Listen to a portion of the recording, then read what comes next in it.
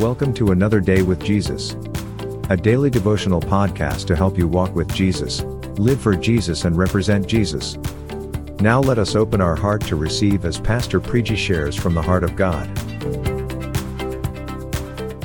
Good morning, my dear friends, and let us go right into the Word of God and try to study what is in the heart of God for us. We're going to talk about talking about the Lord to other people. It's so important and a significant aspect of our walk with God that we express what God has done to us to other people, and as a sign that you also are willing to do that. If you are blessed by these podcasts, I'd like for you to go ahead and share this with your friends, get them to subscribe as well, and if possible, leave a review on iTunes. It will really help us get noticed for people who really need these devotions that come to you every morning. Let's go into the Word of God.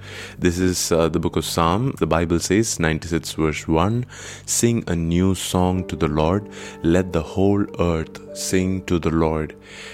This is the Bible, the psalmist saying that we have to begin our lives, begin our days, begin our devotions to Him with singing unto the Lord. This is the beauty of it. It says, sing a new song to the Lord. The very next line says, let the whole earth sing to the Lord.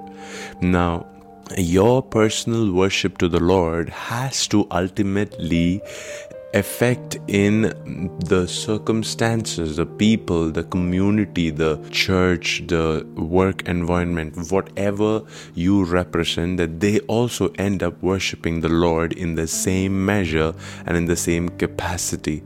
It says, when you sing a new song to the Lord, when there is genuine and new worship in your heart for the Lord, it has to spill into somebody else's life. It says, sing a new song unto the Lord and let the whole world, let the whole earth also sing to the Lord. Now, I want you to define who are the people around you that are in desperate need of Jesus. I want you to write down their names, and I want you to intentionally, when you're worshiping, just worship with them in your hearts for God to give them a breakthrough in their spiritual understanding. See, that's a very powerful thing. You think that the only thing we need to pray for people who don't know the Lord is just pray for them, not necessarily to sing over them or worship over them. But when you begin to worship over them, the power that it releases over their lives. See, this is a very powerful phenomenon, because when you worship, you're dethroning every other person's in that person's life, and you're enthroning God in that person's life, with or without their knowledge. I'm not saying that that person's will is not required for him to surrender. Of course, the person has to willfully give their hearts to the Lord for the person to come to the Lord and become a believer. However, you can, in the spirit realm, take off every obstacles. Jehoshaphat, and how did he overcome his enemy? By just worship. When he began worshiping, what happened was there was confusion in the enemy's camp. So when you begin worshiping for your friend or for the people that are around you, something changes. Something will shift in the atmosphere over their lives, and every enemy weapon that is being used against them, everything that the enemy has been doing to keep them under captivity, will all of a sudden begin to break in their lives, will suddenly begin to get dethroned and will lose access and influence over their lives. And that is why it's necessary for you to do it intentionally, regularly, every day. It may be just one person that you're praying for. Pray for them. That's not wrong, but just begin to sing a new song over them. Just begin to prophesy over them. That is where your worship becomes prophetic. Everybody is very keen on doing prophetic worship.